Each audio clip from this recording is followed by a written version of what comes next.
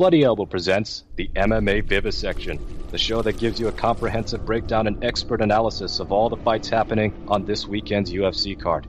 Here are your hosts, Zane Simon and Connor Rebush. Hey everybody, welcome back to the MMA Vivisection with me, Zane Simon, and my co-host, as always, Connor Rebush. We are here once again talking about this week's UFC card, going down to the Apex facility in Las Vegas, Nevada, headlined by a middleweight bout between Jared Cannonier and Sean Strickland. We're talking about the prelim card right now with a featured women's strawweight bout between Cheyenne Vlismas and Corey McKenna. Man, I was rolling there for a second, and then it just all vanished. Why? Well, what do you mean? I was trying to say, every time, for some reason, the term featured prelim, I think it's just too much of an oxymoron for me. Like, my brain rebels at the thought. So when I try to say it, it gets to feature prelim with Cheyenne, you know what I'm... I think the first rule of broadcasting is to, when a small error is made, is to immediately pause and point it out. Yeah, no, that's what I thought too. So that's why. Because I didn't even notice. Granted, I don't really listen to what you're saying. Yeah, what are you talking about? Oh yeah, here I've noticed your error, and I thought I'd comment on it. You know, you're not listening to anything. I wouldn't do that. No. No need to be so defensive, Zane. Yeah. Jeez. Come on. Solid featured prelim. Solid prelim card in general. Yeah, great prelim card for a fight night at the Apex. Usually, I guess it's the last card of the year, too. Yeah, so they're getting them in. You got to get your good fights in, and you've got some good fighters who still wanted fights for the end of the year. So, you know, maybe they just made this one a little better than some of the other Apex cards. Mm-hmm.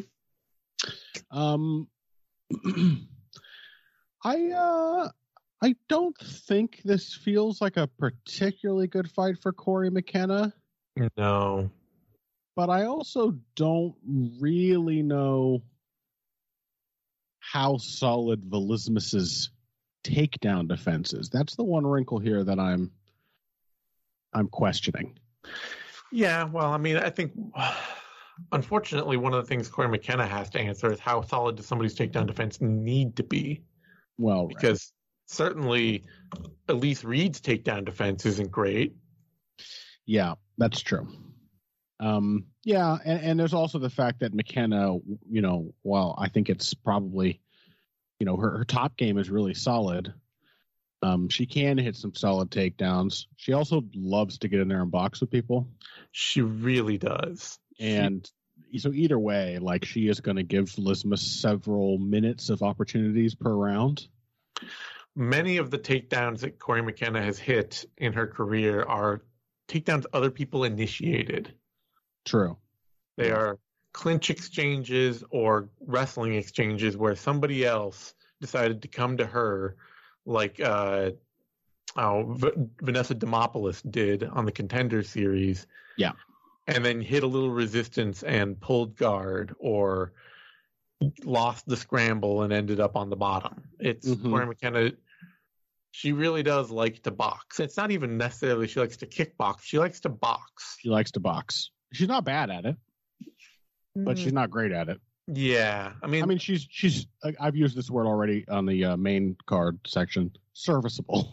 It's not like she can't put a combination together. It's not like she doesn't use her lead hand. I mean, she, from a fundamental understanding of boxing perspective, from, like, you know, if you were putting together like a, you know, how to box training video, you could do worse than having Corey McKenna model the strikes and the combinations and all that. Yes. Yeah. But she has a really bad case of pad holder syndrome, where it really looks like she is throwing her punches to connect at a point 4 inches in front of her opponent. Like, she's just so used to having somebody there holding mitts for her to hit that everything is targeted at an imaginary set of mitts. Yeah.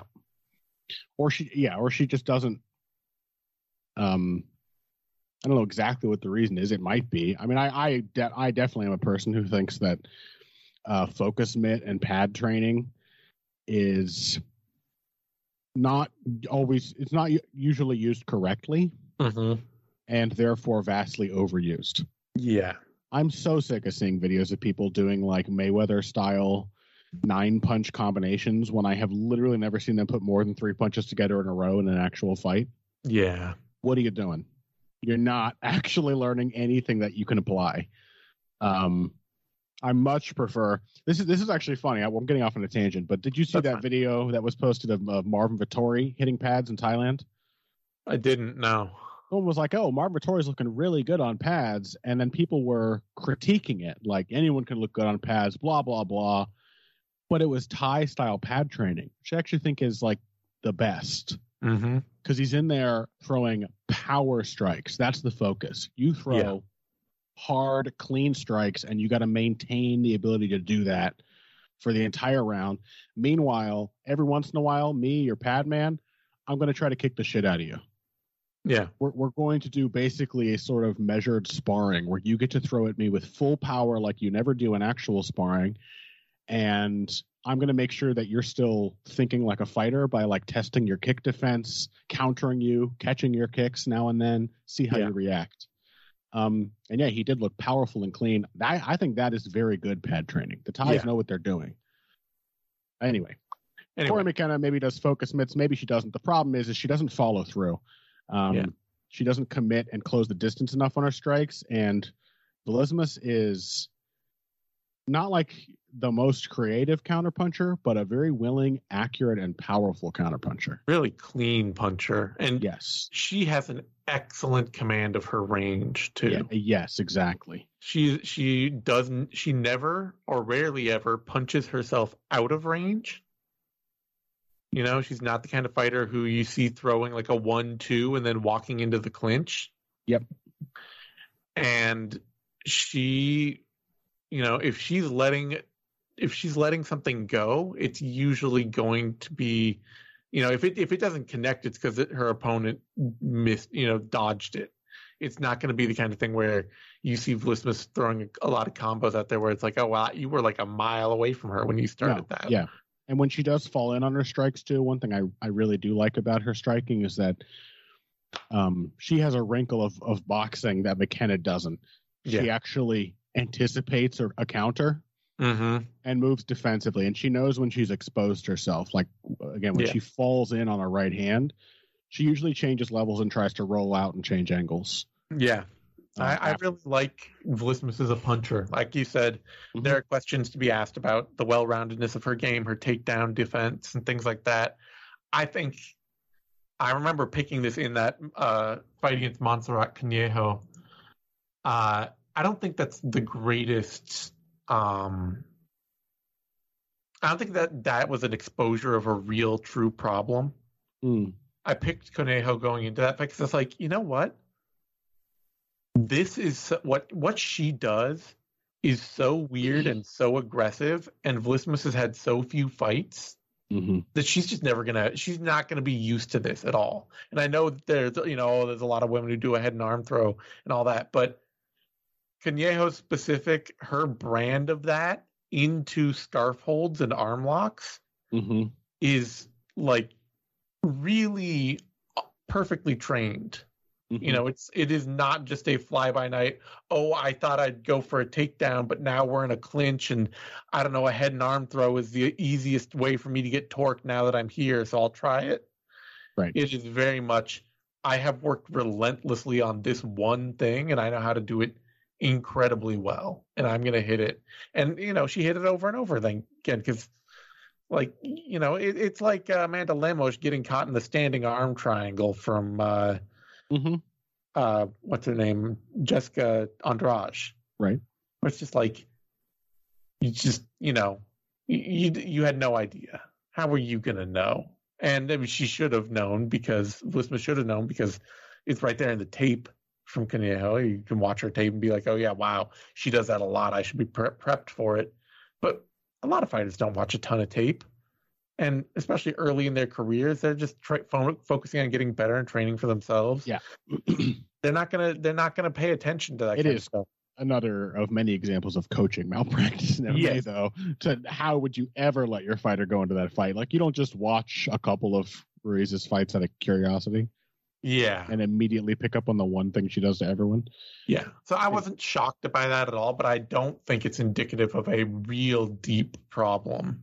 Mm-hmm. You know, it's a young fighter being hit by somebody who has a really specific technique that they've trained. Yeah. Yeah. A classic kind of prospect loss. Yeah. Yeah. So, and then otherwise, the typology says they're the same height. I don't know if I believe that. Yeah. But maybe the reason I don't believe it is, as Tapology also says, Vlismas has like a 6.5 inch reach advantage or more on McKenna. Real short arms. She is going to feel like the much bigger fighter. Yeah. I think, McKenna's going to start aggressive, but I think at some point she's going to start getting bullied. Yeah. I just have a lot more faith in Vlismas to find her range repeatedly.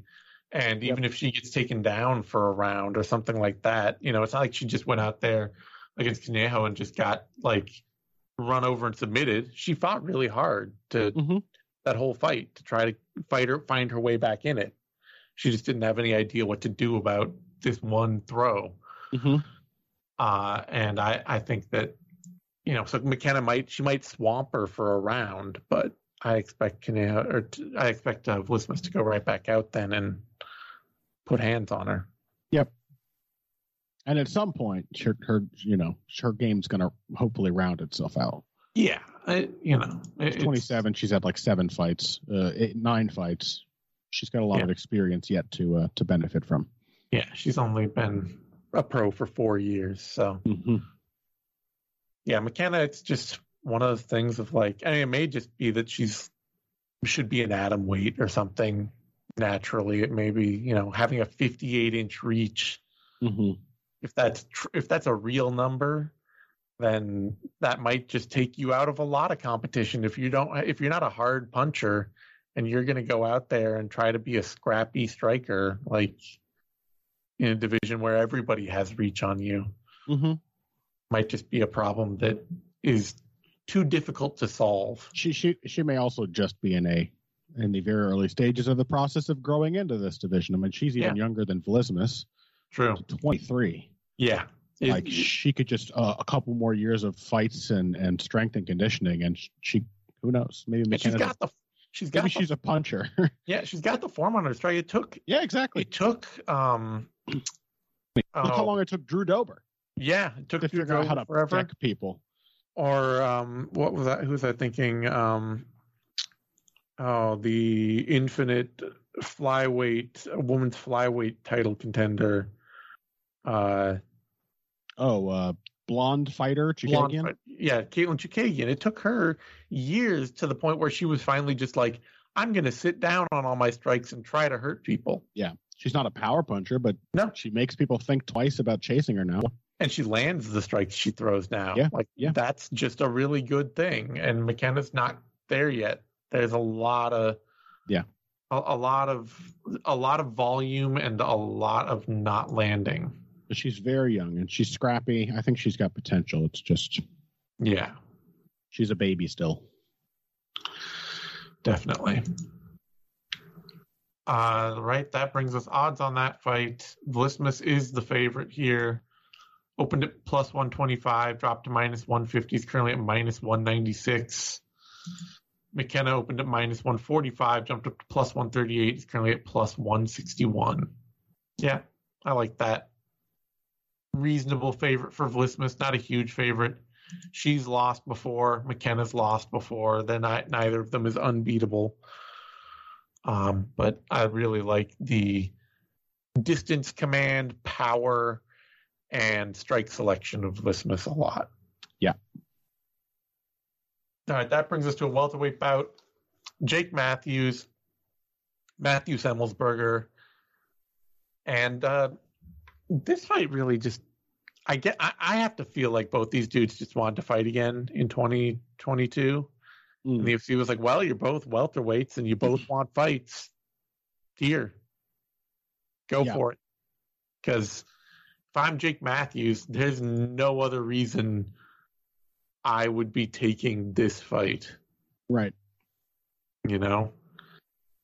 You just came off of a knockout win over Andre Fialho where you looked better than ever. And it's also quite possible that Jake Matthews was called up and asked to take this fight and did not think twice about saying yes, given that he is has revealed himself as one of the more outspoken, actually UFC fighter pay is better than it needs to be kind of guys. Yeah. He's like a real sucker company man. So I made the joke after that it took him a decade to grow a personality, and why would you choose that one? He was such a non-entity for years in the UFC, where it's just like you're the quiet, respectful kid who doesn't ask for anything and doesn't make any show, doesn't talk any trash, doesn't whatever, and then suddenly he comes out and he's just like the boss is the teacher's nice. I like the teacher. Yeah. Shut up, nerd. Didn't you forget our homework? Shut the hell up. Why isn't that talked about more in those terms? It's such a lame ass nerd behavior to be like, actually the boss is cool. Yeah. Shut up. Yeah. But anyway, as a fighter right now, Jake Matthews looks great. He has taken a lot of time to cultivate this striking side of his game. When he first hit the UFC, he was kind of a blitzing brawler who would try to just like duck in on a shot, take you down, and then start grappling. And then around the Shinsho Anzai fight, or somewhere in there, he started changing into this very negative, very I choose all my moments. I'm going to be a technical with a capital T striker. Mm-hmm. And he had that miserable fight with Rostam Akman, where he's like, I'm going to prove to this guy that I can outstrike anybody. And you're like, why? Yeah. You had the worst fight imaginable, and you're leaning on that as a point of pride. Why? But he stuck with that over time, and I think the long-term fallout of that is he finally looks like a pretty good puncher who knows his strikes and delivers them well and consistently. Yeah, what he's shown is that he's just gaining the sense of like distance and timing that back foot style requires. Yep. I still am not super convinced that it's a very deep game. Yeah, I don't know that it's a championship style, but I'm just saying that like, managing to stun and break the confidence of Andre Fialho doesn't really mean that much. That's kind of a thing that happens to him all the damn time. Yes. But he certainly looked way more confident in seizing his moments and better at like mixing up his entries than ever before. It's just that I'm always unwilling to really put a lot of faith in like what is still largely a single strike. Yeah, I get you. Yeah. This is welterweight. I'm not sure how much like Lyoto Machida you can be at welterweight. Yeah, I like that he's throwing more stuff more often, and he's connecting it better. It is landing sharper and cleaner. Mm-hmm. And I think he has crafted something. He has taken the long route to crafting something effective. It's not necessarily what if I were his coach trying to push him in a direction, I would not have pushed him in that capital T technical direction. Mm-hmm. But he's made something out of it in the long run. I would have been like, hey, go the RDA route. You have a natural predisposition towards bullying. Why don't you try to go be Marvin Vettori at welterweight? There's a lot to be made out of that. Yeah, But this is, you might have a longer career with less brain damage being this guy. Frankly, Oh yeah. Marvin Vettori eats a lot of damage to fight the way he does. Yeah, I just feel like they're basically as good as Matthews looked against Fialho. There's not it's maybe not like the safest way to approach Semmelsberger. Maybe not. Yeah, that might be true. Semmelsberger's perfectly happy to pressure. He's decent at it. He's got a big frame. He's a puncher. And he is also a guy who has been in tough fights and still been in there in the third round, like relatively unshaken. The thing I will say is relatively unshaken is something that he still has to grow into. Yeah. Regularly. He can get shook up early in fights, and then he has to convince himself to figure out, to remember again, like, oh, okay, well, I got hurt a little, but I'm still here and I still have the ideas that I walked in with and they are still working. I should go back to them. Yes. And I think that that's enough for Jake Matthews to get a win here, frankly. Yeah, I mean, I think combined with the wrestling threat, like Jake Matthews has a game that is really going to benefit from A, I mean, his athleticism, but B, just like a couple of key switch ups. Clearly, the biggest thing he's gained is that timing, and that can apply equally to wrestling and to striking. Yep. Counters and interceptions. Yeah, Semmelsberger, he just, I mean, I realize that he's 30, but he's still pretty young in his career as a fighter, and he just needs more seasoning and more confidence he needs more technique to feel confident. He needs to be a sharper kickboxer to feel like he can pressure and get back to pressuring no matter what. He needs a way to establish himself in the fight that isn't hurting the opponent with a big right hand. He needs to be able to sit on a jab, to be able to draw reactions out of guys. He needs a way to build the confidence in that rangy, aggressive style without having to hurt the opponent. Yeah, and he doesn't have that right now. Yeah, so he needs what Phil would call wedges. Better ways of just sort of forcing the crack open, basically. Yeah. But I still think that like Alex Morono is a considerably deeper boxer than Jake Matthews. He's a weird fighter. His technique is not good, but that guy like moves his feet a lot and jabs really well. And we talked a lot about Morono and what we, unfortunately really perfectly called would be his ultimate demise against Santiago Ponzinibbio. I feel shitty for that. Just being like, he always comes out with like a good idea of how to beat people. He's got all the right ideas. He knows on super short notice. Yeah, even on super short notice, he came out there and he's just like picking Ponzinibbio off and jabbing him up and on his back foot, on his bike, making Ponzinibbio wade in, catching him with big shots. And you're just like, man, you are outboxing this guy perfectly. And that's just like, but he's a little fragile. And Ponzinibbio has shown time and time again that he actually will continue to he will stay good into the third round and even get sharper. He gets better. And Morono kind of, not like dramatically, but he goes the opposite direction. Yeah. And that just met for like that. There was a point where the two curves touched for one brief second, and that is all it took. Yep. For Ponzinibbio to sleep him. Yep. But no, yeah, he hurts the Pons like 3 times. But yeah, he's a really tricky. Yeah. And a really tricky fighter, and more than tricky. This is, like Matthews has become a very tricky fighter. Yeah.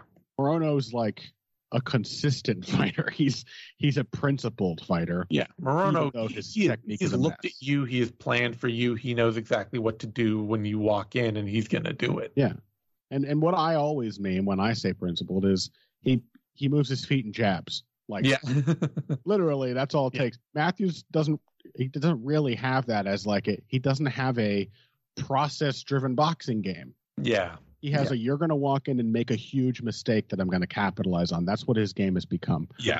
I don't think it's unlikely that Semmelsberger grows into this fight as it goes on. Yeah, absolutely.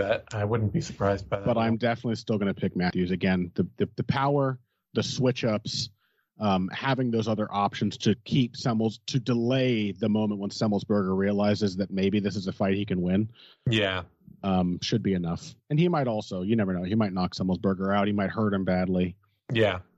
Semmelsberger, like this is, I mean, I can see why Semmelsberger would take this fight. It's like, oh, I get a big chance to like take a step up and, you know, grab a name, make a little, to bounce back from that loss and to grab my momentum right back and rocket up the welterweight division. But at the same time, nothing about that Morono fight suggested that Semmelsberger is really going to benefit from this. Yeah. And if you're Matthews, this is also just like a fight where it's like, I have beat better people already. Like this isn't going to do a lot for me. So Semmelsberger competed, but he also mostly got shut out by like the worst athlete in the division. So. Yeah. And beating AJ Fletcher and Martin Sano, those are fights that are very much in means nothing. Semmelsberger's wheelhouse to take over. Yeah. What was Martin Sano's record coming into that fight? Hadn't he like not fought in like 8 years? Yeah, it was like 6-4 with like 8 years off.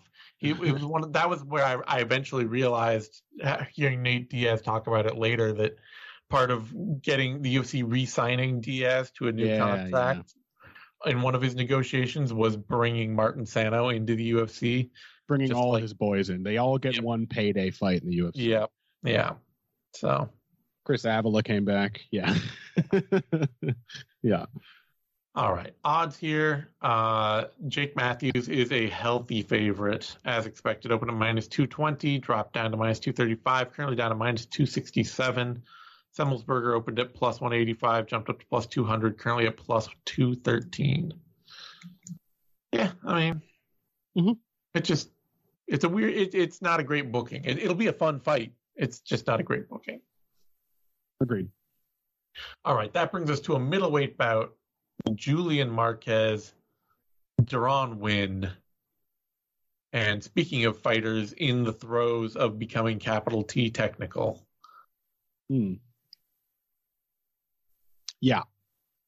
I could pick out Marquez because he's more obviously in the heart of that struggle, but Deron Winn is going through it as well. That's true. Yeah, this is what happens so often in MMA. Like, again, an indictment on the quality of striking coaching in particular in this sport. That so many fighters, great athletes, they just get to a reasonably high level having never learned the basic fundamentals of striking technique. Yeah. Or strategy. You know, like they just don't process and strategy. They don't know how to put things together. They don't know what sets up why you do certain things. All they know is you punch the other guy hard enough, you might win. Like, it's a very, very rudimentary understanding of what striking is. It's also why I keep talking about not liking to see teenagers go straight into MMA. Absolutely. Because you're learning your striking at an MMA gym. And I have confidence that an MMA gym will teach you good wrestling or good grappling. Yeah. I do not have confidence that your MMA, your regional tiny My Podunk Cowtown MMA gym run by an ex-UFC vet that everybody loved and thought was awesome is going to teach you how to strike really well. Yeah. You know. There are guys, I mean, so many of the guys who come out of those places and do look like reasonably good strikers are essentially self-taught. Yeah. Like, I mean, I went to Raul Rosas is training under like Kurt Pellegrino or something, was it? Yeah. You know, it's that kind of thing. I went to George Grigel's MMA gym for a time. In northern Cincinnati, and like literally the only thing I would qualify as like real striking, like a like lecture type of teaching experience on striking was a visit by, I wish I could remember the guy's name. I used to know it, but a Muay Thai fighter, a Farang Muay Thai fighter who trained Matt Brown. who like came in to do like essentially a clinch seminar on like the striking clinch. And otherwise it was pretty much like maybe we'll do a combo and then we'll do like a partner drill. Yeah. And then you'll spar. And it's not like the sparring that happens in boxing gyms and MMA gyms, in my experience. In boxing gyms, there's a ring. And you get in the ring, and it's two people in the ring. Yeah.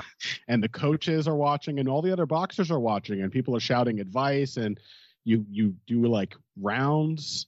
Mm-hmm. And you know what I mean? Like it's very focused on you and your improvement. It's like a private lesson right in the middle of class. And in MMA gyms, there's 9 pairs of people sparring at one time on a mat.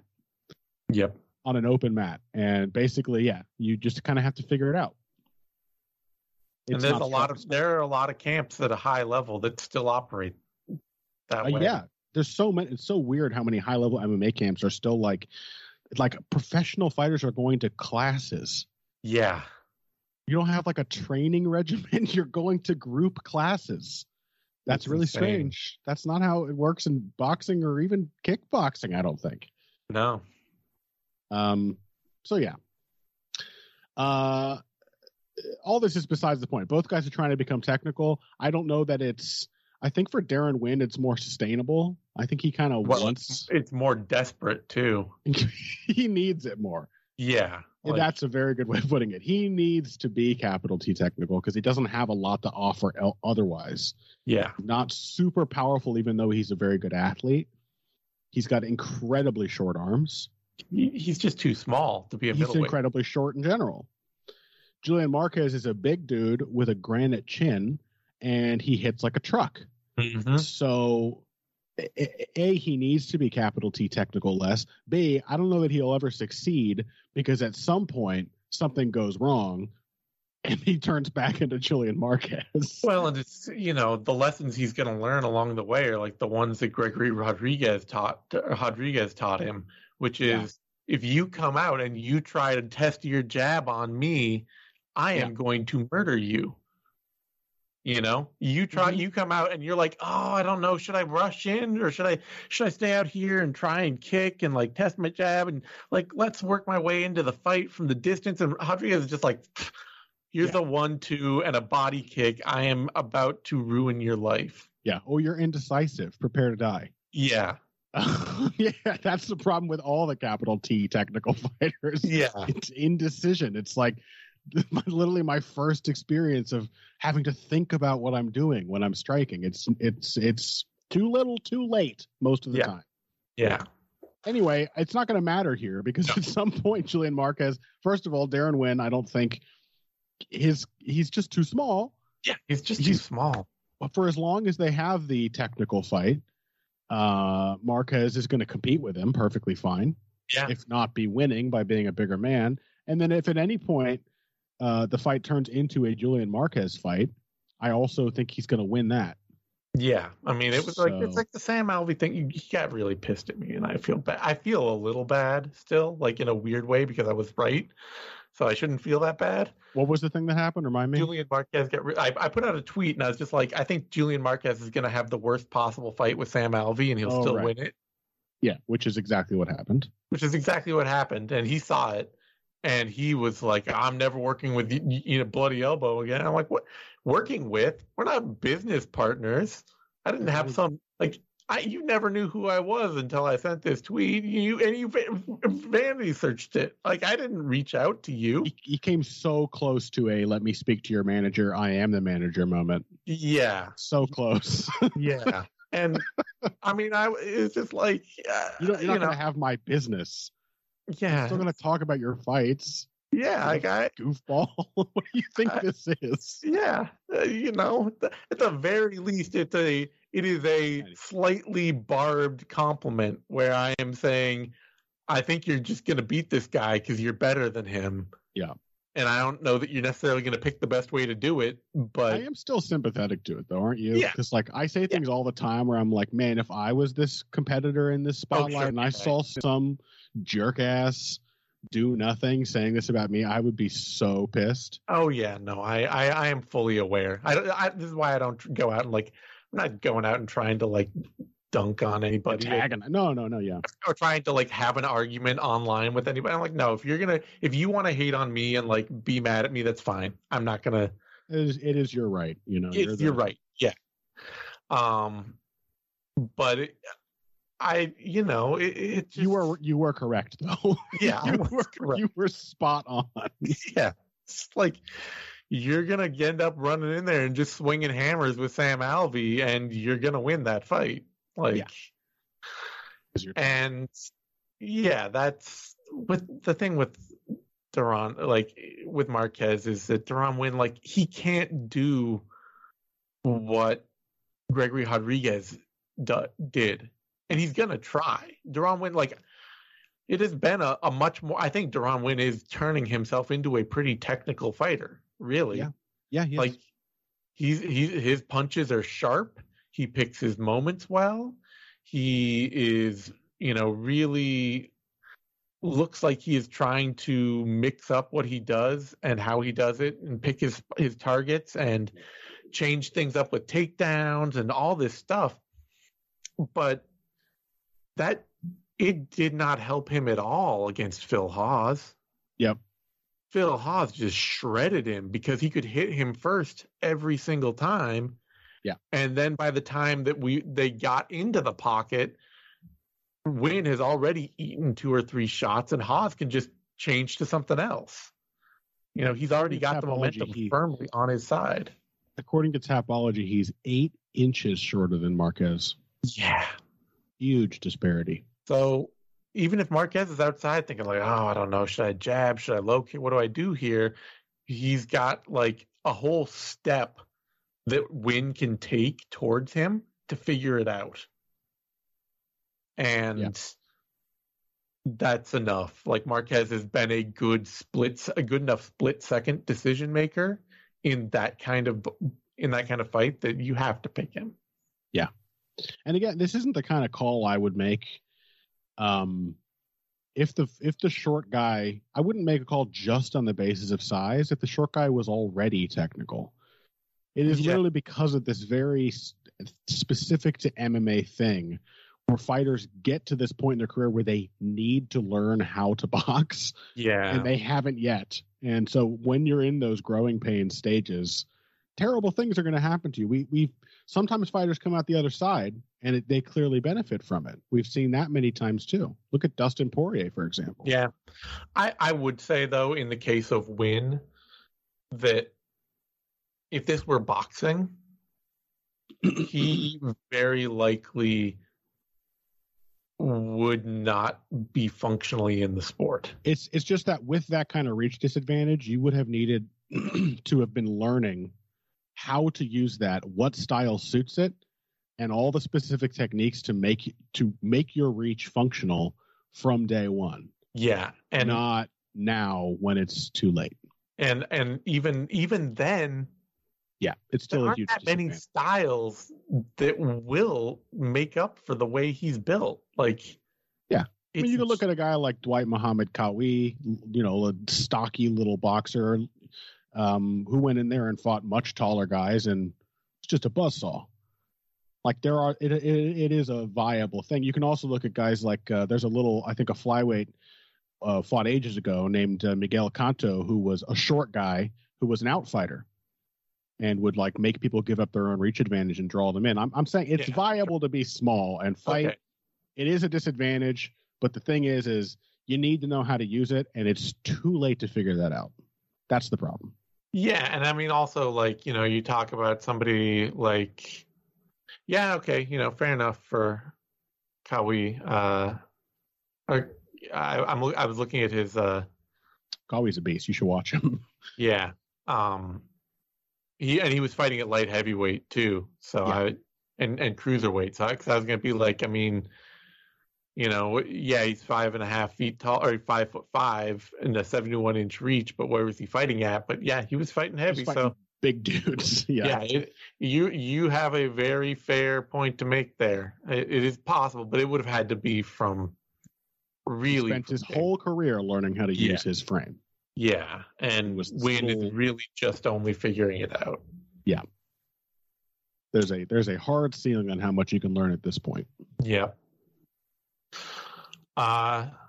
Win is the underdog here, opened at plus 155, dropped to plus 140, is currently at plus 143.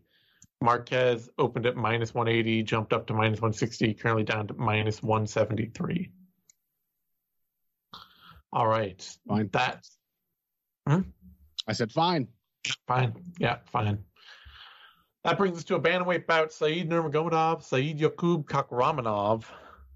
And this is also an interesting booking. This is I would once again just have to imagine that Said Nurmagomedov was like, hey, I want to get another fight in before the end of the year. You owe me that.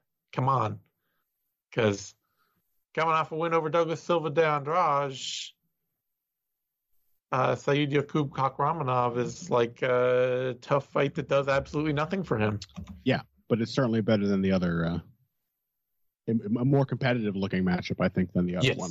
Yes. Said Yakub looks like a tireless wrestling threat that is going to be a challenge to just about anybody. Even if he does have a loss to Pipe Vargas. We did figure out it's Pipe, right? It's Pipe, yeah. It's just I'll never look at that name and not just say Pipe. Anyway. Yeah, so Said Yakub Kakhramonov, I mean, he is banking on the wrestler's gambit, you know? Like, he's got some strikes in there. He'll throw some exciting sort of wild stuff, but it's all based around getting him inside. If he's throwing anything at you, it's to get you second guessing enough that he can grab onto you. Yeah. And it's sort of that, you know, Danny Sabatello gambit that we saw from the recent Bellator event, where the intention... I didn't catch that one. All I knew is everyone was mad about the decision. They were mad that Doug Crosby gave Sabatello 50-45 in a fight where he basically just hung on to his opponent and got hit, and the opponent won. Rafion Stotts was given the win, but the split was 50-45 against him. You know, it's like every round scored for him. And that's, I mean, there is more grappling in Said Yakub's game. He's got some sub wins over time. He's certainly, and like I said, that striking of his, that wild striking of his, has led to a couple of knockouts too. So it's not like he's just undangerous. No, it's just all very pointed towards, I'm going to horse you around with a wrestling-based fight. Yeah, but it's like there's like an actual good reason for it. When he gets into his positions, he is progressing. He's improving position. He's doing damage. It's not, I need to keep you from fighting me where I'm least good. It's, I need to crush you where I'm actually great. Yeah. And there's an avenue for that to work against Said Nurmagomedov. Yeah. He's not he's a good athlete, but he's not like the most overwhelmingly, you can't budge me, I'm the strongest guy in this division kind of athlete.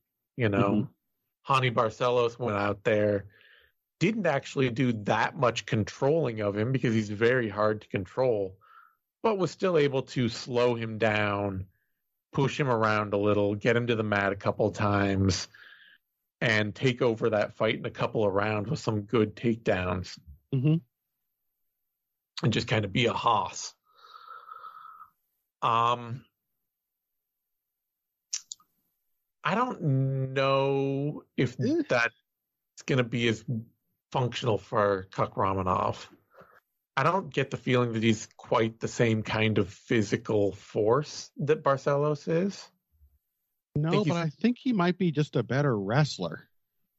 That's very true. The thing is like you watch like Kakhramonov's fight with like Ronnie Lawrence, who's also not a great athlete.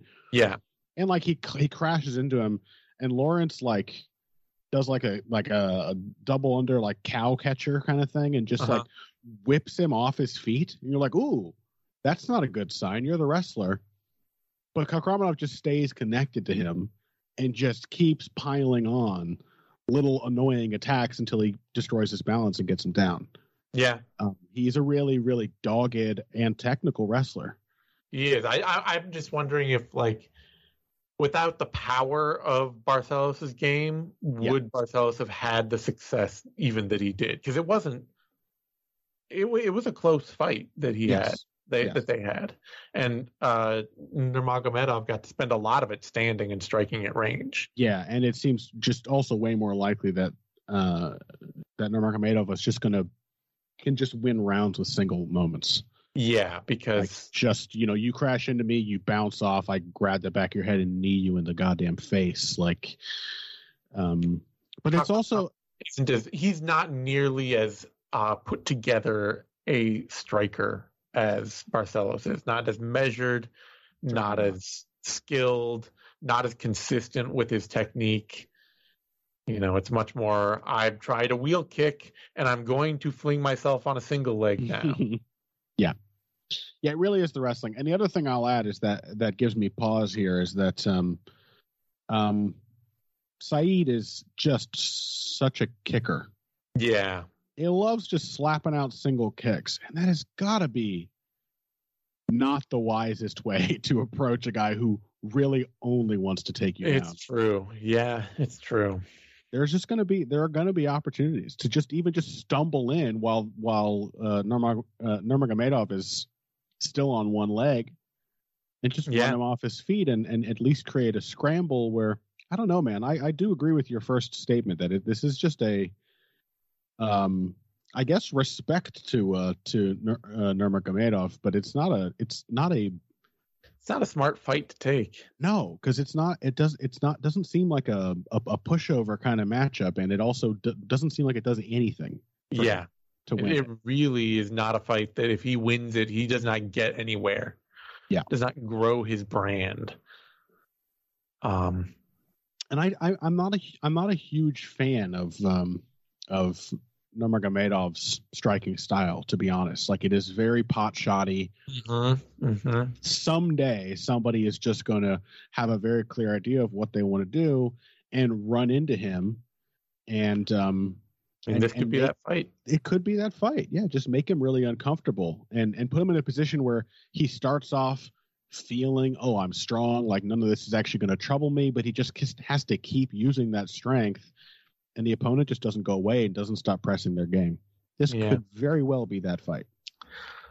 I'm going to pick Nurmagomedov still, but, this has the feeling of a trap. It does. He's Magomed Babulatov. He's lost to Hani Barcelos.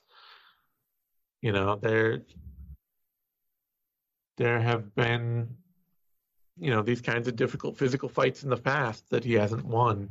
Yeah. And he beat Cody Stamann and he beat Douglas Silva de Andrade. Those are great wins. Yeah. He just seems a little oh God, who am I thinking of that I want to compare him to? I don't know. It escapes me. It's just who's the other Dagestani fighter? He's like a very super good athlete, and it's the only reason he's won a lot of his fights. Tukugov? Tukugov, Zubair Tukugov, yeah. It just seems a little Tukugov-y. Yeah. Not nearly as much structure as I want to see. Clearly, he's a crisp technician. He's powerful as hell. But, like, there's so much just sort of empty space just begging for the opponent to seize the initiative of the fight. Yeah. It's a style which assumes that the opponent has to respect your distance and respect the danger of what you want to do, and they don't. Yep. And I don't think that's Kakramanov's approach. I might just for fun just take a flyer and pick Kakramanov. Yeah, why not? He's going to get a lot of wrestling opportunities. I think he is a very driven, single-minded kind of fighter. Yeah, unquestionably. And specifically a technical enough wrestler that, like, I mean, Douglas De Silva ran in and was able to, like, mush Nurmagomedov against the fence almost immediately. Mm-hmm. It's just he couldn't do anything with those positions. I think Kakhramonov might be able to.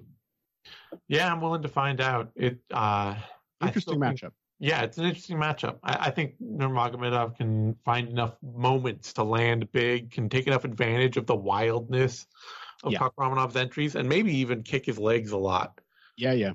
But it is wide open fight for Kakhramonov to come in and steal a lot of momentum away from Nurmagomedov. Yeah. I do think he's going to just bounce off of him like a brick wall a few times at first. Yeah. What's the actual size difference here? 5'8", 69-inch wingspan for Kakhramonov. 5'8", 70.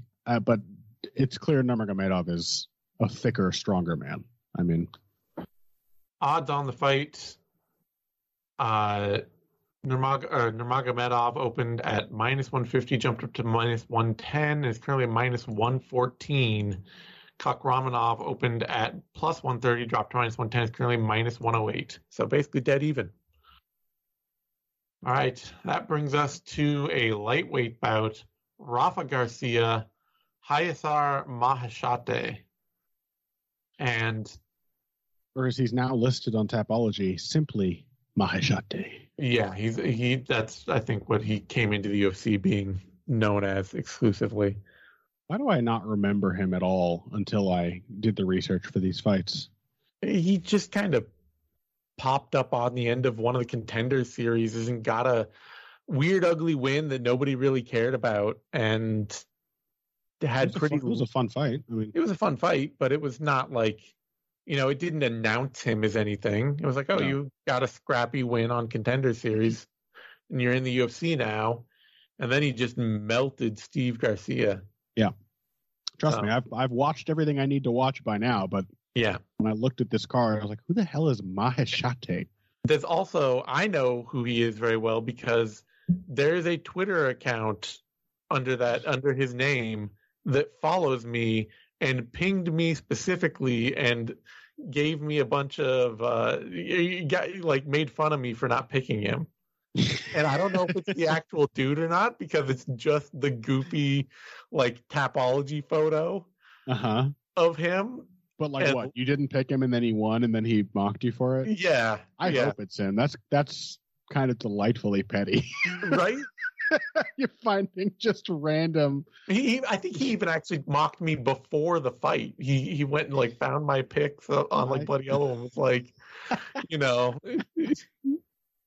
making fun of me. And it's got 50 followers. I don't know that it's the guy. I would be shocked if it was, but if it's a troll job, why would you choose that? It seems strange. I hope it's him. The most out of the. Yeah, I hope it is too. Frankly, I admit I'm completely ignorant of what Chinese naming practices are. Mm-hmm. But from my Western perspective, the guy who goes by only one name is definitely the guy who name searches himself.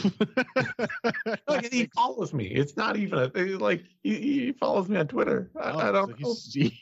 He's just mainlining the criticism. Yeah, no, I'm here for it. I want to see this guy. If so, it's clearly a kid. There's a lot of these kids that are coming out of the China scene that have very clearly gotten a lot of good skill training in at least a few areas from a very young age. Mm-hmm. We've seen with what's his name, Song Yadong. Of course, yeah. And Weili Zhang and others too. I don't like to see teens going to pro MMA, but at least in these cases where they're, I don't know, plucking orphans off the street and sticking them into MMA gyms, MMA schools. I have no idea if that's what happens. I'm going to go ahead and just assume it doesn't, actually. There was a whole scandal about Enbo Gym. Oh. About some of that kind of stuff, families just dumping kids at the gym and them living and growing up there kind of thing. Mm. One of the big China gyms and the owner getting in a bunch of trouble with the government. Wow. Yeah. Please, sir, can I have some Mortal Kombat? That Oliver Twister.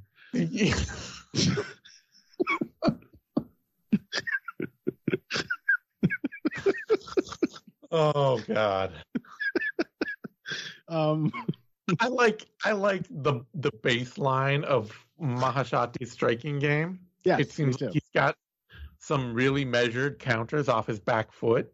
He's got great timing, good hand speed. Seems like somebody who has been in a lot of fights, honestly. Like, not everything he does is great. His wrestling reactions, his grappling reactions seem really questionable. But his striking skills have clearly been honed somewhere. Mm-hmm. Like most MMA fighters, that does not really pertain to defense. Yeah. I mean, he's one of these guys whose his defense is his distance entirely. Yeah. And if you, as happened in his Contender Series fight very early, if you just like crash through and throw a combination, you're probably going to hit him. Yeah. But also crashing through his distance is precisely gives him the opportunities that he is looking for, because he is a sharp single strike counterpuncher as well. Yep. Very accurate, good timing. It's a pretty shallow game, I think, but it's got some good building blocks. Yeah.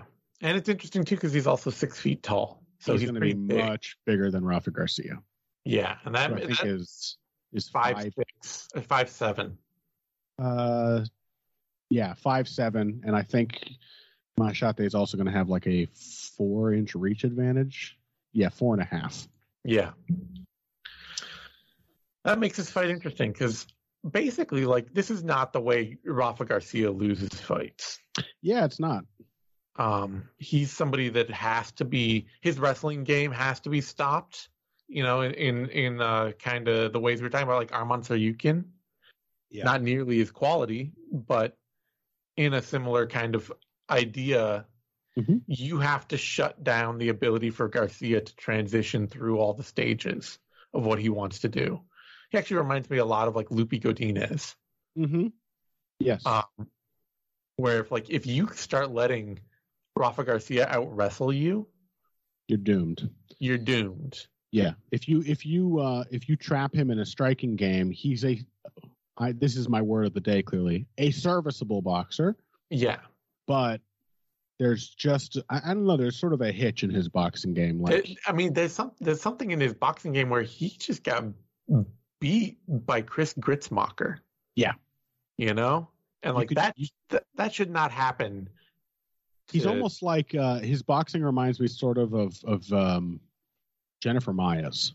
Yeah. It's almost like it's just two meat and potatoes, like 1-2s. There's not a lot of subtlety. There's not a lot of like rhythmic variation or feinting. His technique is pretty good, and I like that he leads with his jab. He hits the body, but it's like you're getting no more than two, maybe 3 punches in a row. He's gonna kind of be standing there after he throws, not really adjusting. He's not a flowy striker. Yeah, it is really, honestly, like the Lupita Godinez comparison. The more I think about it, the more it is just like, yeah, it's a good. I look at Rafa Garcia the way I look at Lupita Godinez losing to what was it, Luana Carolina, and I'm like, I watch her other fights. I'm like, how did you lose to this person? And I watch Rafa Garcia lose to Chris Gritzmacher. I'm like, how? What? Yeah. Yeah. Why? You didn't need to lose this fight. Yeah.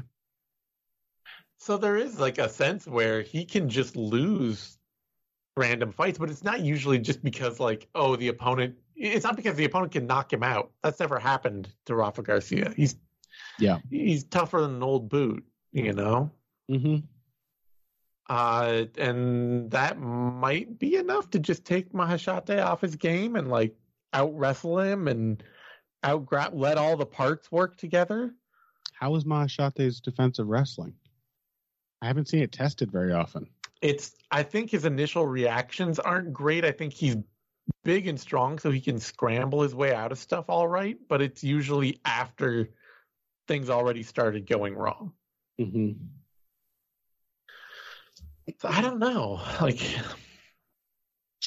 Yeah, he does seem like a very, again, a sort of narrowly defined fighter. Yeah.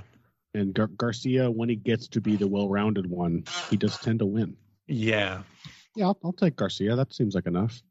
I'll take Maheshate just because I don't want him to make fun of me again. It's working. Yeah. Well, I hope he makes fun of me now. Yeah. So I'll do that just for the solid of the account that may or may not be him, and I hope is him. And if it's not, it's an effective troll either way, because I'm so like befuddled by the idea that anybody would. That's a niche. That's a real niche name. This way to troll me, that I can't imagine it. So I have to give it credit and just be like, well, maybe he's gonna knock him out, and I'll look stupid again. I don't know. Yeah. So I'm gonna take the random chance pick, even though I do think this is a fight that Rafa Garcia should win. Yeah, he is going to get hit super clean in the first round several times. Yeah. He's gonna have to be convinced to wrestle. I think that often happens. Likely. All right. Odds on the bout. Garcia is the favorite. Opened at -110, dropped to -125. Currently down at -133. Maheshate opened at -110, jumped up to +105. It's currently at +109. All right. That brings us to a welterweight battle. Rinat Fakhretdinov against Brian Battle.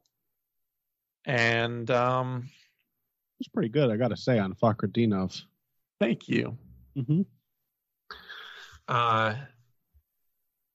This is a hard fight to pick too, because Fakhretdinov is, if we've got like that, certain sambo stylists of MMA where it's like, oh, damn it, who's the light heavyweight that's just Mirzakhanov? Azmat Mirzakhanov.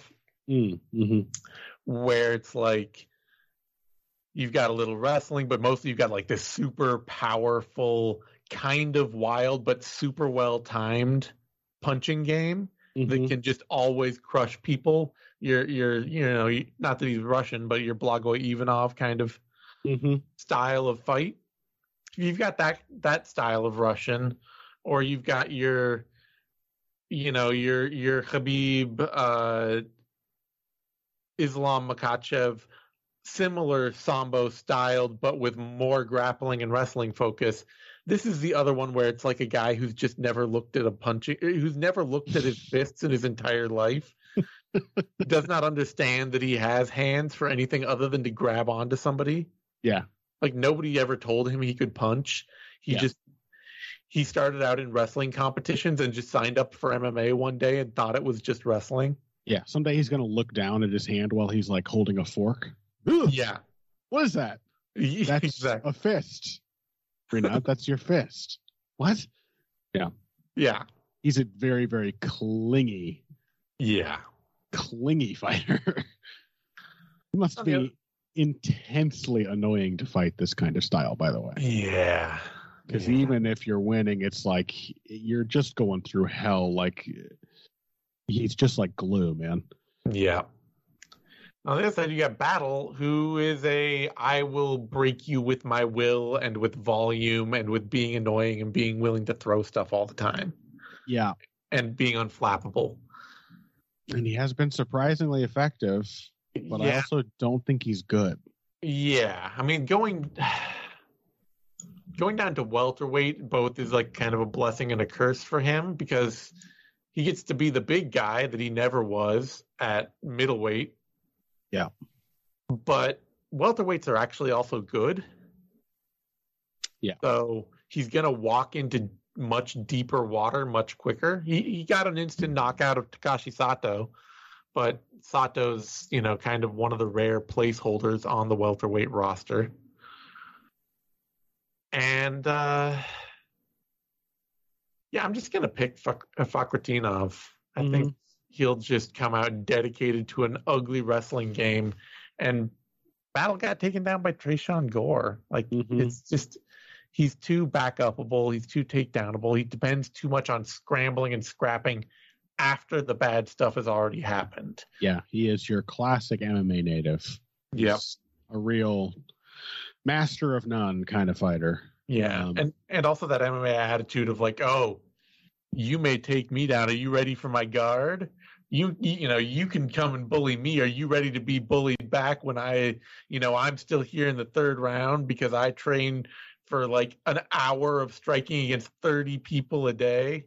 And Fakhretdinov says, duh. Yeah. That takes him down and tests his guard immediately. Yeah. I just think, I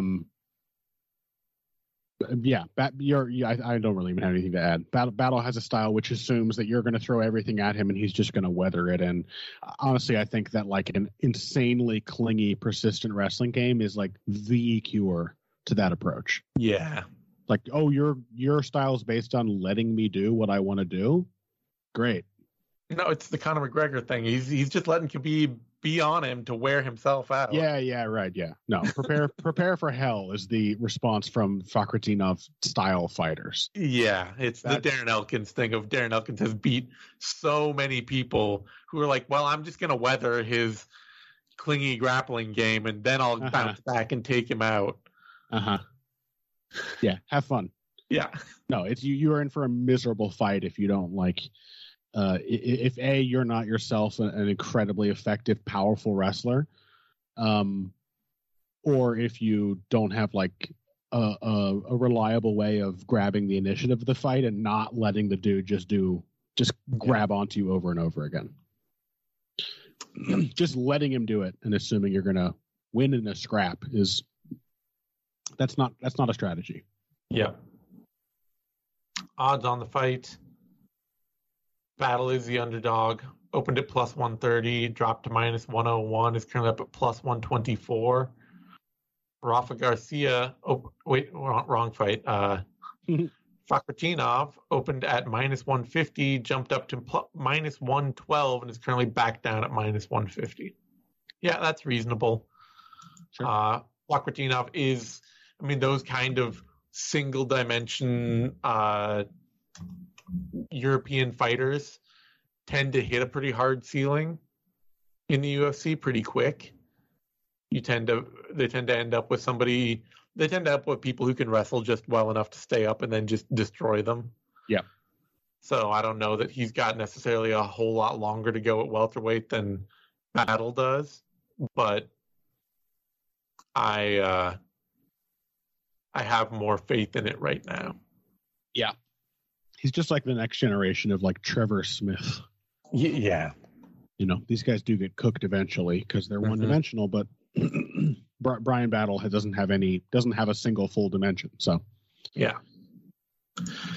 All right. That brings us to a flyweight bout. Manel Kape, David Dvorak. This is a very good fight. This is a very good fight. I basically see this as just like a downgraded version of Dvorak's last fight, where he went in there and competed reasonably with an extremely sharp and consistent counterpuncher in Matthews Nicolau. Yep. And now he's going to go in there against a, granted, maybe a faster, more powerful. Also more interested in pressuring. Yeah, but also more interested in everything else, for better and for worse. Like, yeah, the thing far less focused. Exactly. Yeah, Nicolau is so precise and technical that like it actually I don't think is even a downgrade for him to not be as fast, as powerful as Kape. Yeah, he truly does make up for that by being super accurate. And again, as we say every time he fights, he hurts everyone he fights. Without having to be like a freak athlete or anything. Yep. Kape is, the byword on Kape is inconsistent. Yeah. And that's Dvorak is a very consistent fighter. I've really been super impressed with his run in the UFC. He's not anybody's idea of a great athlete. He's not super dangerous. I don't even think he has like. I don't really love the mechanics of his striking game all that much. Mm-hmm. But he's a super persistent fighter who knows how to use his reach. He will take whatever opening the opponent gives him. He's not too choosy, which I always like to see from strikers as well. Works the body, works the legs, puts combinations together, and is super duper tough. Yeah.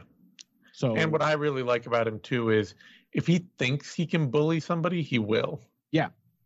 You know, that's a really good thing to see out of a guy who's not a great athlete, but is really well-rounded and really scrappy and consistent about taking opportunities. He's a lot like Julian Erosa in that way without the chin issues, you know, where it's just like if David Dvorak sees you, goes out there and sees that you're not going to match him in something, he will just push that game on you. Yeah. He will bully you. Yeah, even in that Nicolau fight. I mean, there were sequences where, like, Nicolau, every time he found his left hook, he was hurting Dvorak. Mm-hmm. And still, minutes at a time into the third round, Dvorak was the one pressuring and landing clean shots and trying to transition to wrestling. Like, he's a very solid fighter. I don't know if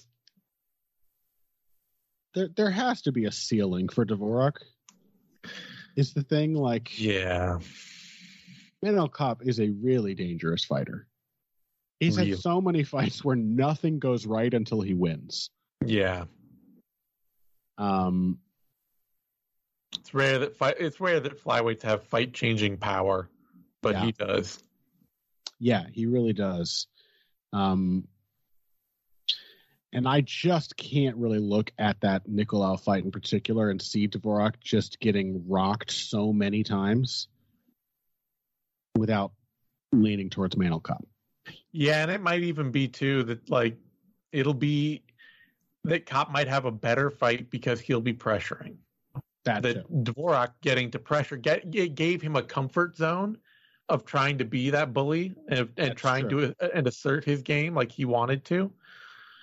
Whereas Kopp is much less likely to let you walk him down. He'll hit you really hard for trying and back you up. And then if he can get the chance, he'll pressure.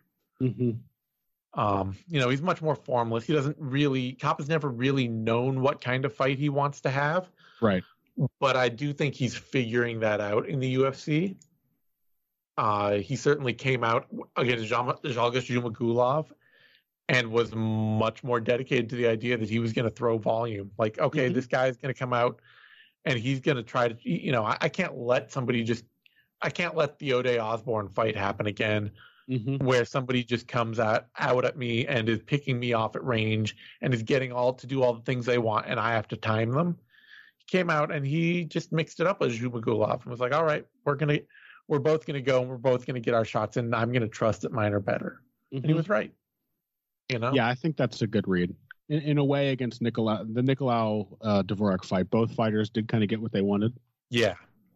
Where even if it was a losing proposition, it was still, Dvorak is like, he does have the attitude of like, I'm going to get that back.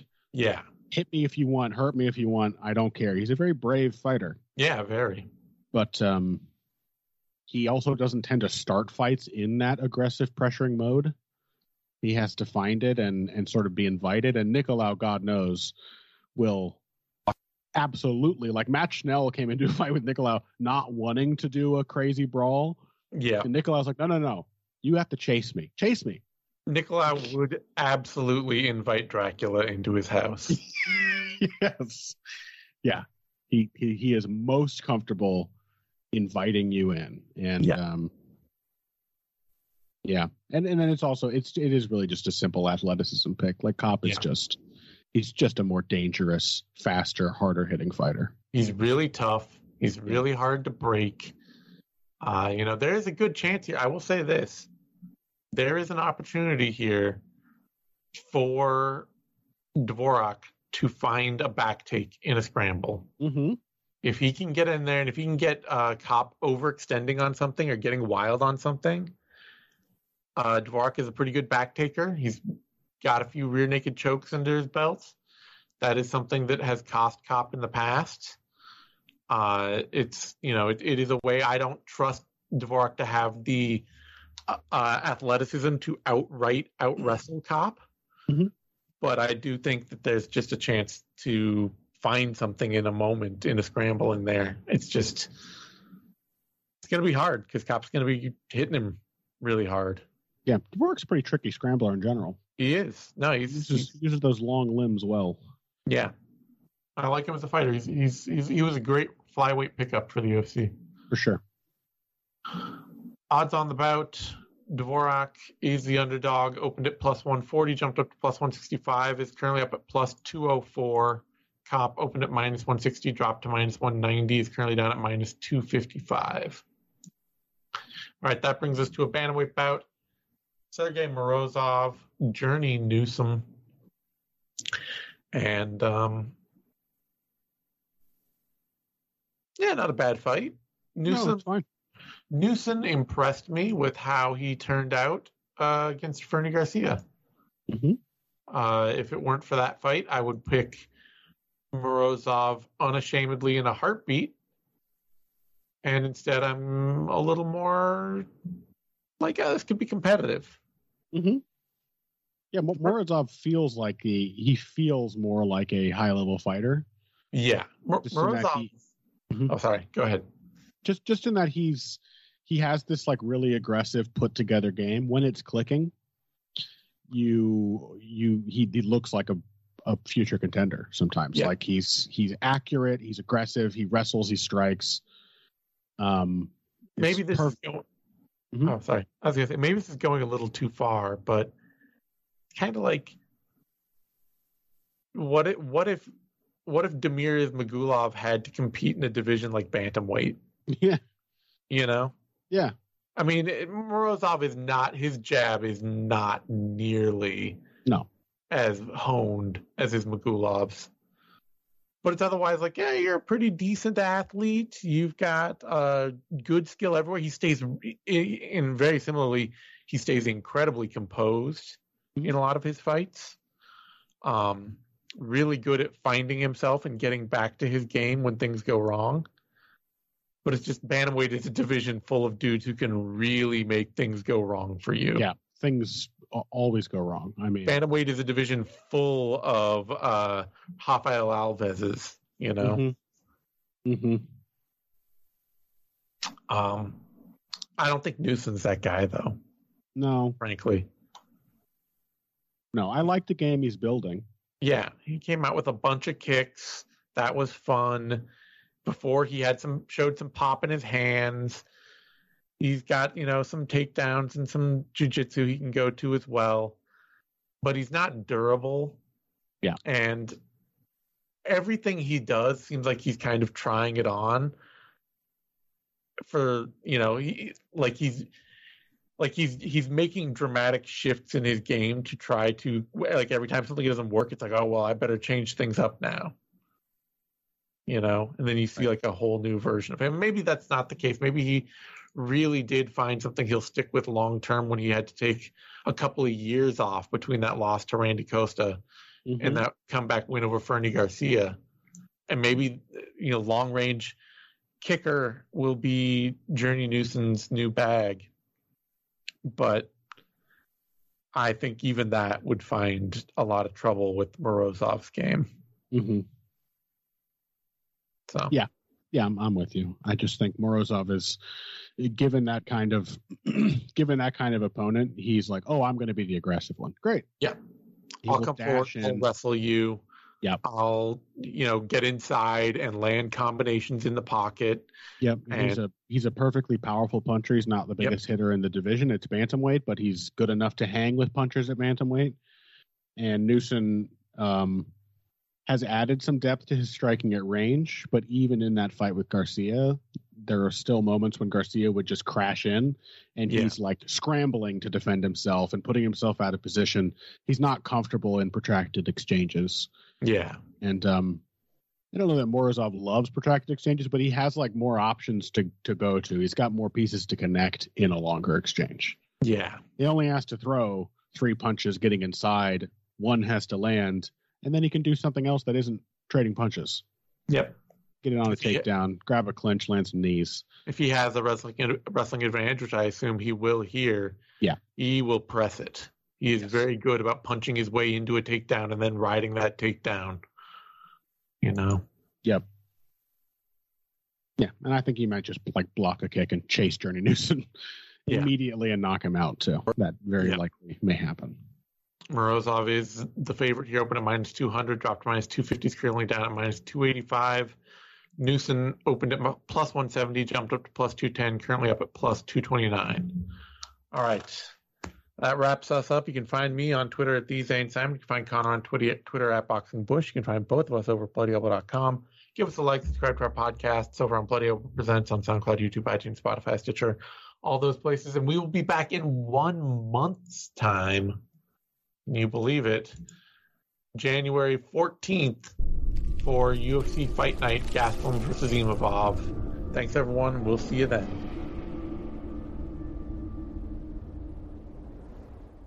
Thank you for tuning in to this Bloody Elbow Presents production.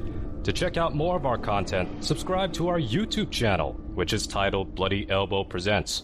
We're also on SoundCloud, Apple Podcasts, iHeartRadio, Stitcher, Spotify, TuneIn, Overcast, Player FM, and Amazon Music. Just search for Bloody Elbow Presents and you'll get brand new shows throughout the week, including Care Don't Care, the Level Change Podcast, the MMA Vivisection, the 6th Round Post-Fight Show, 6th Round Retro, the MMA Depressed Us, Crooklyn's Corner, exclusive fighter interviews, show money, guest podcasts, the Hey Not the Face podcast, and radio-style play-by-play for every UFC pay-per-view. Be sure to follow us on Twitter at Bloody Elbow, Facebook at facebook.com/BloodyElbowBlog, and as always, on BloodyElbow.com.